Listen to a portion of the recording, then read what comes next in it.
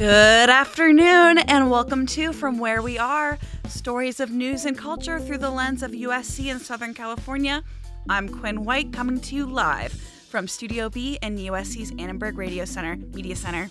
And I'm Hannah Ball-Hodge. You know the drill. It's Tuesday, November 1st, 2022. And on today's show, Twitter announces that it will charge $8 for a verification badge and other supposed perks. I just know if I lose the verification, I think people are going to trust me less. A look back on the life of Atlanta rapper and member of Migos, Kershnik Kahari Ball, also known as Takeoff. And the USC community sets up their altars to celebrate the Day of the Dead.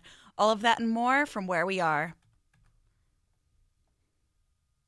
But first, today's news headlines by Nicole Santos Estevez. Israelis are voting in national elections for the fifth time since 2019 after 3.5 years of a political deadlock that has paralyzed the country. According to the election officials, the turnout is 47.5%, the highest at this early stage since 1999.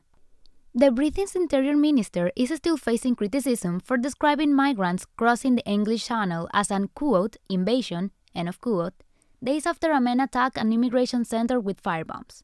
Home Secretary Suella Braverman used this term while defending the conditions at a processing center for new arrivals. She referred to the small boats crossing on Monday as, quote, the invasion of our southern coast, end of quote, also stating that the, quote, illegal immigration is out of control, end of quote, she said. With no one matching all six numbers from the Halloween night Powerball drawing, the jackpot has grown from $1 billion on Tuesday to $1.2 billion set for Wednesday night. If there's a winner, it would be the second largest jackpot in the lottery's history, behind the over $1.5 billion Powerball ticket that was split among three winners in 2016. Officials have declared a health emergency in Southern California's Orange County due to the rapidly spreading virus infections. The county is facing a heightened spread of RSV, a respiratory illness that causes babies to struggle to breathe, the continuous circulation of COVID-19, and a seasonal rise of the flu. All these viruses have pushed pediatric hospitalizations and daily emergency room visits to record levels. In recent interviews, Los Angeles mayoral candidates Rick Caruso and Representative Karen Bass both agree that overcrowded living conditions are at the center of the region's housing challenges and a critical opening to homelessness. Both said that they want to explore the different options for building low-income housing in addition to traditional projects that rely on tax credits.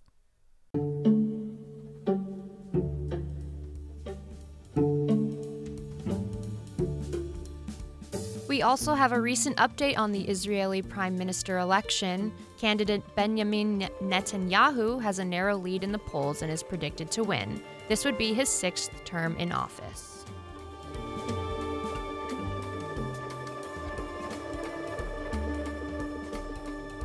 Ever dreamed of getting that famed blue checkmark next to your Twitter handle? Soon, you'll be able to, for a small fee. Jeremy Cole has the scoop. Twitter's new verification policy has social media up in arms. Today, Elon Musk unexpectedly announced the new verification subscription will cost $8 a month by tweeting a meme of himself sporting a devilish red and black leather armor Halloween costume. Initial reports indicated that Musk would charge $20 a month for a blue checkmark, sparking outrage among celebrities, athletes, and journalists, including Stephen King, who tweeted, $20 a month to keep my blue check? Fuck that. They should pay me. If that gets instituted, I'm gone like Enron.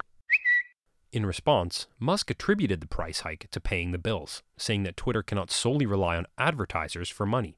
But the $20 price tag is no more.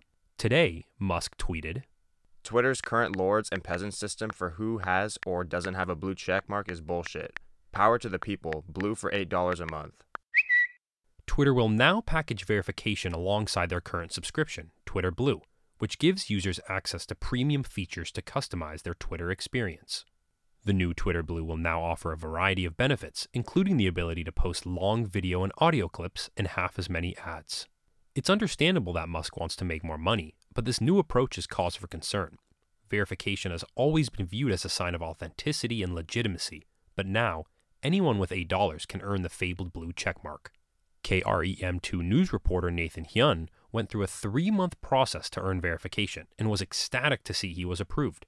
For Hyun, the blue checkmark conveyed that people could trust him, but Hyun is unhappy with the change to a subscription-based verification model. For journalists like myself and for other reporters, the reason why verification matters to us is because that's how people know we're authentic and we're real. And now average people, the everyday people can get a blue check mark.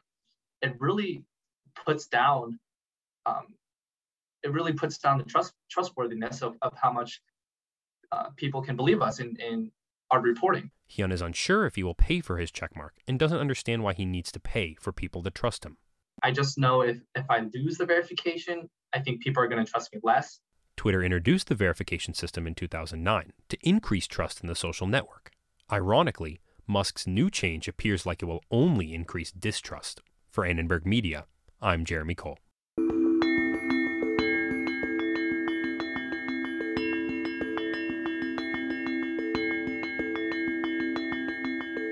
Earlier this morning, the artist Takeoff, one of the 3 members of the popular rap group called the Migos, was killed in a shooting in Houston, Texas. Maddie Brown has the details of the incident, reactions to the artist's death, and his legacy. On Tuesday morning, rapper Takeoff was shot and killed outside the 810 Billiards and Bowling Alley in Houston, Texas. He was only 28 years old. Takeoff, whose legal name is Kershnik Kari Ball, was at the bowling alley with his bandmate and uncle Quavo, as well as 40 to 50 other people who had gathered there for a private party. The shooting occurred at 2:30 a.m. local time. One man was pronounced dead at the scene, and 2 other injured victims were taken to the hospital. Takeoff's lawyer, Drew Feinling, stated that there was a sense of peacefulness about his aura. The world was starting to learn about Takeoff. It was his time to shine. Since his passing, celebrities, friends, and fans have taken to social media to express their grief and offer condolences to Takeoff's loved ones. Fellow artists like Khalid, Chloe Bailey, and Kid Cudi tweeted their disbelief and sorrow over the rapper's passing. Reality TV star Khloe Kardashian posted on Twitter to say, "This is so sad. Wow, over what? May God cover everyone who is in pain. These senseless acts have got to end. So sad." Gucci Mane took to Instagram to write, "This broke my heart. Rest in peace." Gucci Mane had only recently collaborated with Takeoff and Quavo on the song Us vs. Them. On a mission looking for them bad guys. Can't run no player, but my head I'm real wise. Look at his eyes wide. Just days before his death, Takeoff did an interview on the podcast Drink Champs, in which he discussed the success of his and Quavo's new album, Only Built for Infinity Links, and stated his readiness for recognition before it was too late. One thing I really, really love about the project is how you shining. Appreciate it. I feel like not like, of course you were shining before, but I feel like you was dancing on this one. Yeah. I felt like you was just like, yo, I felt like it was like it was always your time. It was your time to prove it. Is that something you had in your mind when you was going in recording? Oh, for sure. Okay. You know what I mean? Enough is enough. Mm-hmm. You know, I'm chill, you know what I'm saying, laid back, but it's time to pop it, you know what I mean? Time to give me my flowers, you know what I mean? I don't want them later on when I ain't here. The rapper was born in 1994 in Lawrenceville, a suburb of Atlanta, Georgia. His journey into the world of music started early in life. Takeoff had previously stated that, growing up, I was trying to make it in music. I was grinding, which is just what I loved doing. I didn't have nothing else to do. In my spare time, I'd record myself, just making something and creating for me.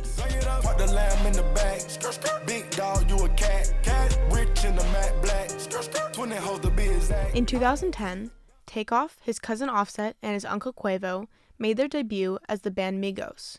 Just 3 years later, the group started gaining popularity after releasing the hit song Versace. The band gained even more recognition in 2016 after releasing Bad and Bougie, although Takeoff was absent from that track. The Migos' next 2 albums, Culture and Culture 2, both reached #1 in the US charts. Together, the group was responsible for multiple top 10 hits on the Billboard Hot 100, such as Motorsport, Stir Fry, and Walk It Talk It. Despite their success, the band parted ways earlier this year after Takeoff and Quavo had a disagreement with Offset, citing lack of loyalty as the reason.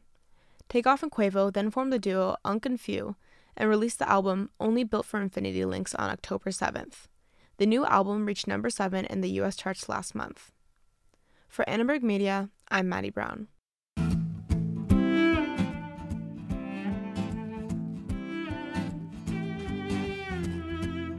I'm Hannah Boal-Hodge. We're glad you're with us for From Where We Are. And I'm Quinn White. It's 10 minutes past the hour.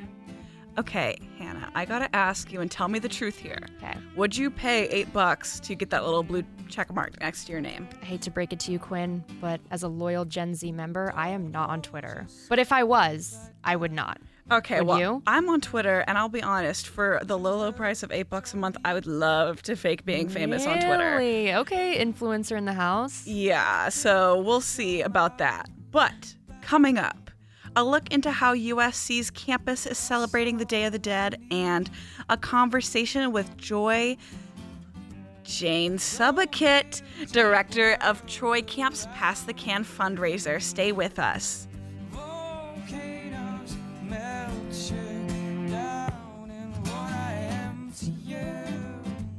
USC kicked off its Dia de los Muertos celebrations this Tuesday morning. Pastries, drinks, and manual activities were available for students who participated in remembrance of their lost loved ones. Clément Fenu has the story. Walking in front of Levy Library this morning, dodging pedestrians, bikes, and skateboards, and you will find yourself in front of friendly skeletons with the sight of yummy food and the comforting smell of hot chocolate. It is day one of Dia de los Muertos, a celebration known in Latin America to remember loved ones who passed away. Widely celebrated in Bolivia, Brazil, Ecuador, Guatemala, Haiti, and Mexico, this celebration remains open for everyone, as Crystal Young, the acting head of Levy Library, explained. Anyone can observe Dia de los Muertos. If you have a loved one that you would like to remember, to celebrate, Dia de los Muertos actually takes place over the course of 2 days. So the 1st and the 2nd of November is when we have our celebration. To celebrate that special day, food and activities were displayed for USC students on campus. Young pointed out the event had several traditional items. So we have pan de muerto, which is like a sweet bread, as well as chocolate caliente, which is a Mexican hot chocolate, as well as aguas frescas de Jamaica, which is like hibiscus water, which is delicious. And we also have books from our libraries. We have images that you can make your own buttons, as well as marigolds. You can make your own puppets. You can take a selfie with an oversized skeleton. USC libraries celebrate Dia de los Muertos for 2 days since 2016. Javier Garibay, a performing arts librarian, appreciates the event and the showcasing of culture it brings to the campus. It means a lot for us to be able to host this event, particularly in such a place that gets a lot of traction. Because it brings visibility to different cultural, this cultural expression, celebrating, those that have passed.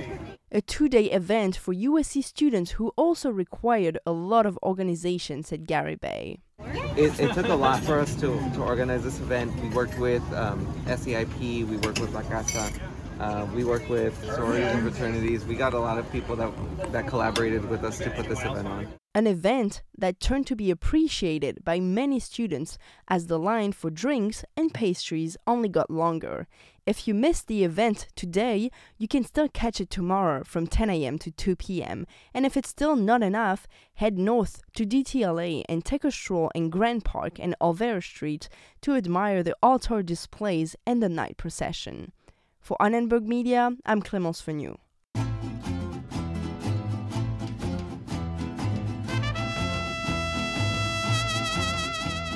This Saturday's homecoming football game is important not only to USC Trojans and alumni, but it's a big day for USC Troy Camp. Troy Camp is a university's oldest student-run philanthropic organization where it provides long-term mentorship to youth in the South LA community through its after-school programming. Today, we are joined by the director of Pass the Can, Joy Jane Subakit. During every homecoming football game since 1948, Troy Camp hosts Pass the Can, its largest annual fundraiser. Good to see you, Joy. Hi, thanks for having me. Yeah, of course. Thanks for coming in. So can you tell us what's the history behind Pass the Can? Yeah, absolutely. So all of our programs, we work with 3rd through 12th grade students in the South Los Angeles area for Troy Camp. All of our programs are completely free for our students. And so we do things like take them to Disney, the aquarium. We run a summer camp for 1 week every summer. All of that is completely free for our students. So Pass the Can is our largest fundraiser. We pass milk jugs around the Coliseum at halftime at the homecoming game to collect funds and really support our org. That's awesome. And so what does Troy Camp typically do with those proceeds? I know you mentioned they go to some of that programming. How do you really decide how it gets divided up? Yeah, absolutely. So 100% of all donations go directly towards our programs and our students.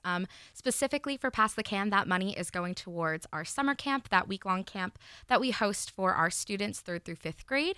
That's kind of their introduction into our programming. We take them up to the San Bernardino Mountains for a week-long camp. They get to do things like swim, archery, ride horses, stuff like that. That's awesome. I think I've seen some photos of Troy Camp like on Instagram, and that's such a wonderful opportunity for young people. I love summer camp, and I think that's so important for young people to have. Yeah, absolutely. We love it, and it's their introduction into all of our programming. After that, they stick with us through elementary, middle, high schoolers, and we even have students who come back and go to USC and go back and be counselors, which is really awesome. That's incredible. Nice to see that come full circle. Yeah, I love that. What are you most looking forward to with this weekend's fundraiser? Yeah, absolutely. I'm really looking forward to the fact that it's going to be a huge game. It's the game against Cal, which is a big rivalry that we have. It is homecoming weekend, so a lot of alums in the Trojan community are all coming back to support. A lot of alums, even if they weren't in Troy Camp, know about Pass the Can, and so it's really cool to go around and tailgate, float, talk to all the different people on campus, and have people remember when Pass the Can was happening back when they were at USC. Awesome. And we did a little bit of quick math. So 75th year anniversary, big number. What's your goal for the fundraiser this year? We are trying to raise $75,000 in honor of that 75th anniversary that we are coming up to. So really hoping we reach that goal. Awesome. And then before we wrap it up, where can students, alumni, individuals go to learn more information about how they can help out with Pass the Can? Absolutely. So we have our Instagram, which is USC Troy Camp, as well as our website, troycamp.org. You can find all the information just about our programs, as well as this fundraiser in particular. Can you tell us a little bit about, maybe like a story, like one of your favorite memories from Pass the Can? Absolutely, yeah. So last year we were at our table checking volunteers in, and this woman, like middle-aged, came up to us and told us that she was actually a former co-executive of the organization back in I think it was the 90s, and so she was so excited to see that we were continuing doing what we were doing. We've had volunteers who have come back and volunteered with us for over a decade. Even if they weren't attached to the organization, they always volunteer at the event. It's really incredible to see that community come together. Yeah, that's really, really wonderful. And I think it's so interesting to see, like Hannah said, all these things come full circle. Mm-hmm. And I think it's it sounds like this is another, our school has a lot of wonderful traditions, and this sounds like one of them. Yeah, and I was able to volunteer with Pass the Can last year. I will be there this year. Quinn, you joining me? I think I might. I think I might clear my schedule on Saturday. Absolutely. And if you want to volunteer with us, you get a free ticket to the game as well as a free t-shirt. All we need is 15 minutes of your time during halftime. That sounds like a pretty good deal to me. Well, thank you so much for joining us, Joy. We wish you and Troy Camp the best of luck this Saturday. Thank you so much for having me. Awesome.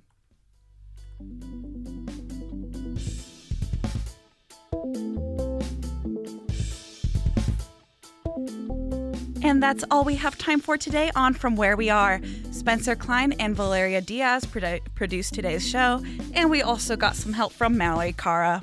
And special thanks to Derek Renfro, who composed our theme music. We're also streaming live on YouTube at Annenberg Radio News. Hi to my mom and also Hannah's mom. Subscribe to From Where We Are on Apple Podcasts and Spotify. Finally, don't forget to follow us on Instagram at Annenberg Radio. I'm Quinn White. And I'm Hannah Boyle-Hodge. From all of us here at Annenberg Radio, wherever you are, we hope you'll join us again for From Where We Are.